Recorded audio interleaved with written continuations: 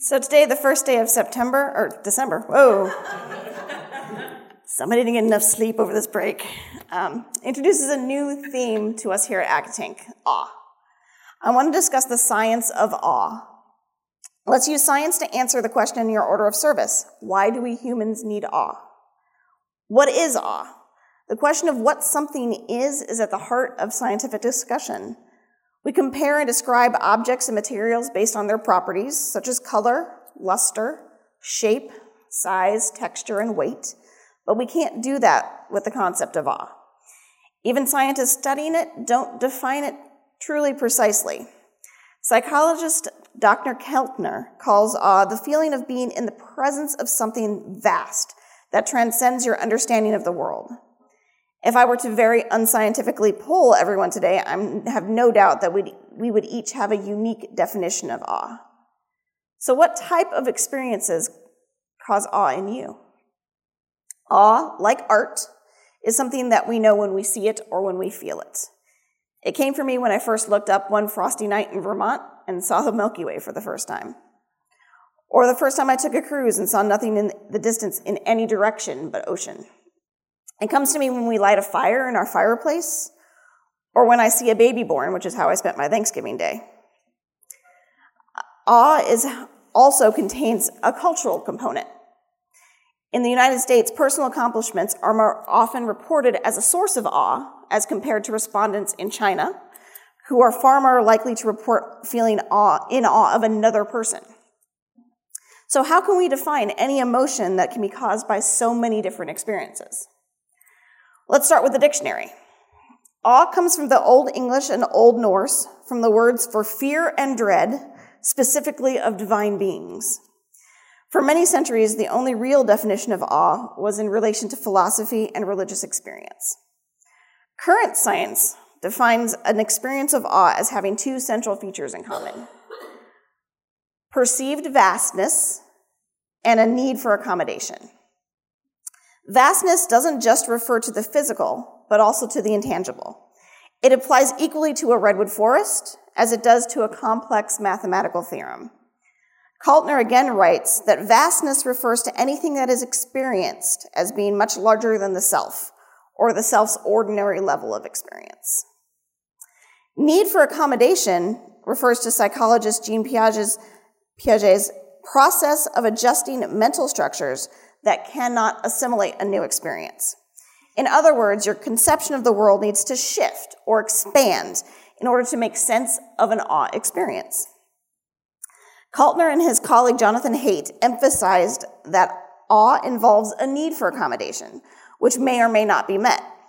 The success of one's attempts at accommodation may partially explain why awe can be both terrifying when one fails to understand, or enlightening when one succeeds. The need for accommodation, the accommodation feature of awe, explains why we find these experiences so mind-blowing.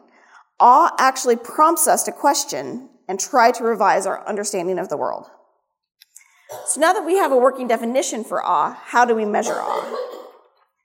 Researchers have developed a number of methods for studying awe, including asking participants to recall a time when they experienced awe, showing participants videos of stimuli likely to induce awe, such as grand vistas or videos of childbirth, and taking participants to an awe-inspiring environment, such as a forest.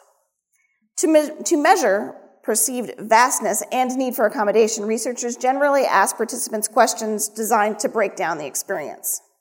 I'm going to point out two studies in particular on awe from the Greater Good Science Center at Berkeley. In the first study, scientists had participants fill in the blank of the following phrase, "I am blank." They did so 20 times, either while standing before an awe-inspiring replica of the T-Rex, or by standing in the exact same place but oriented away from the T-Rex so that they were looking down a hallway. Those looking at the dinosaur were more likely to find themselves as a member of a culture, a species, a university, a moral cause. As Keltner notes, awe embeds the individual self in a social identity.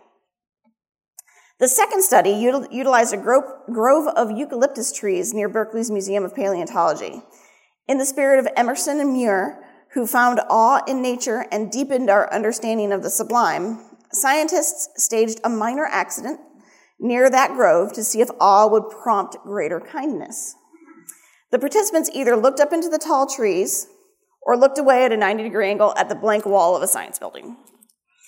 They then encounter a person who stumbled, dropping a handful of pens in the dirt. The participants who had been gazing up at the awe-inspiring trees picked up more pens. Experiencing awe seemed to make them more inclined to help someone in need. They also reported feeling less entitled and self-important than the study participants who looked at the building. So why do we humans need awe? This is a question we can approach in two ways. First, we must consider the long arc of evolution. Why did awe become a part of our species' makeup through all those years? As humans evolved and we became a social species, we defended ourselves, hunted, reproduced, raised vulnerable offspring, slept, fought, and played in social collectives. But this shift to society required redefinition from self-interests toward supporting the welfare of others. Experiencing awe might have helped us make that shift. Awe allows us to identify as part of a collective and prioritize the needs of others. Psychologists Alice Shiriko and David Yaden have also suggested that awe may have evolved because it helped people identify safe places to seek shelter, such as environments with large vistas that would have allowed our hunter-gatherer relatives to see approaching predators and attackers.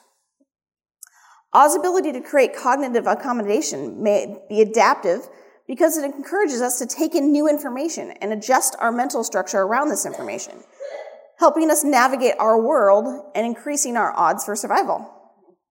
Finally, awe's ability to make us feel more connected with others and more helpful and generous may have also helped ensure our ancestors' survival and reproductive success. A second answer to the question, why do we humans need awe, is relevant to the world in 2019. What does awe do for you and me today? In this respect, the science is proving to be clear. As Einstein has told us, awe stimulates wonder and curiosity. No more is this apparent than in our children, who we can see experiencing awe on an almost daily basis and ask unending questions to understand our world. Biographers also routinely discover this in their studies of innovators. Awe drives people to paradigm-shifting discoveries and new technologies. Such was the case of Darwin, Muir, and Einstein. While the studies we have discussed so far have focused on the immediate effects of awe, results from one study suggest frequently experiencing awe over time could potentially have positive long-term health benefits. One study investigated awe as it affects one branch of the immune system known as the cytokine system. Cytokines are chemical messengers, often produced by cells in damaged tissue. Many cytokines elicit an inflammatory response, which is important for killing pathogens and healing wounds. Psychology is discovering that a hyperactive cytokine response, however, renders an individual chronically sick and vulnerable to disease, a process that may be involved in how poverty shortens lives. When a study recently looked at the relationship between the cytokine system and various positive emotions, they reported that of all the positive emotions, only awe predicted reduced levels of cytokines to a statistically significant degree. Though this is still quite speculative, it raises the possibility that some of the pernicious effects of poverty are due to awe deprivation. These discoveries are being made at a time when arguably our culture is becoming more awe-deprived, and we are no exception. We spend more time working and on our phones, guilty, and less time outdoors and with other people. We fail to notice the beauty of the natural world or witness acts of kindness. Attendance at arts events, live music, theater, museums, and galleries have dropped in recent years. And this goes for our children too. Arts and music programs in schools are being dismantled. Time spent outdoors for unscheduled, unstructured exploration are being sacrificed for resume building activities. At the same time, our culture has become more individualistic, more narcissistic, more materialistic, and less connected to others. In the face of these big cultural trends, our own individual actions may seem meaningless. Yet the research on awe suggests that modest steps can have a major impact on our well-being. We know what awe is. We know why it has developed as a human trait and why it's necessary for us not only psychologically or as a source for inspiration, but also how it impacts the human creature physically. So how then do we seek out awe? We need to actively pursue the experience that nurture our own hunger for awe, be it through appreciating the trees in your neighborhood, a complex piece of music such as Brad has gifted us with today, patterns on the wind and water, a person who presses on against all odds, or the everyday nobility of others. So we can start looking for awe here today by taking an awe walk. So I want you to come with me. Just take a moment to get comfortable in your chairs. I want you to loosen your jaw. I always tell this to pregnant women when they're giving birth, loosen your jaw. If you're willing and able, place your hands on your knees, palms up. Close your eyes and open yourself to taking an awe walk.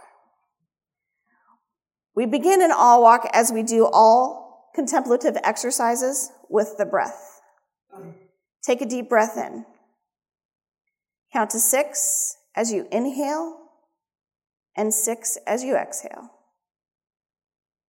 Feel the air move in your nasal passages and hear the sound of your breath.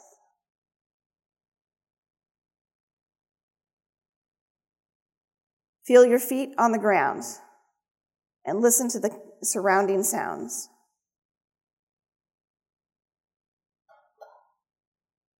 Return to your breath.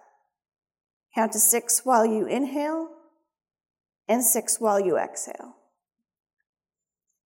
Shift your awareness now so that you are open to what is around you, to things that are vast, unexpected, things that surprise and delight. Take a deep breath in. Count to 6 as you inhale and 6 as you exhale.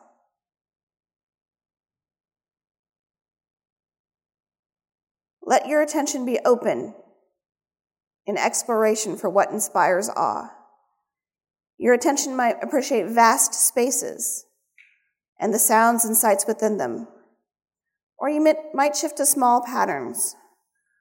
For example, a plant growing on the ground or the veins on leaves.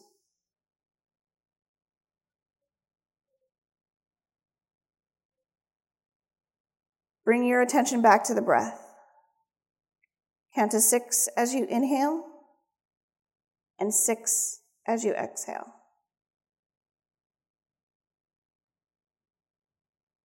When you feel ready, go ahead and open your eyes and come back to the sanctuary. Coming out of these experiences of awe, we often feel a sense of wonder. The striking thing, once you really start to think about awe and try to practice it in your life, is how omnipresent it is. As you move through your day, take notice of those moments that bring you wonder, that give you goosebumps. These are your opportunities for awe. Einstein was not a religious man in the common sense of the word, but he realized the power of awe in his own life and work. Through our reading today, we learned that his perception of awe confirmed for him a sense of spirit or order to the universe. Our Time for All Ages talked about the importance of renewing our potential energy, recharging our batteries, and awe is one easy way to do that. Go out and find your awe moments and listen to them carefully. See where they guide you. What you'll find in how they stir humility and wonder is that they will point you towards what you're supposed to do while you're here on earth. I'm going to conclude with some final words from Albert Einstein, conveying his sense of the vastness of awe. It's enough for me to contemplate the mystery of conscious life, perpetuating itself through all eternity, to reflect upon the marvelous structure of the universe, which we can dimly perceive and try to humbly comprehend even an infinitesimal part of the intelligence manifested in nature. May it be so.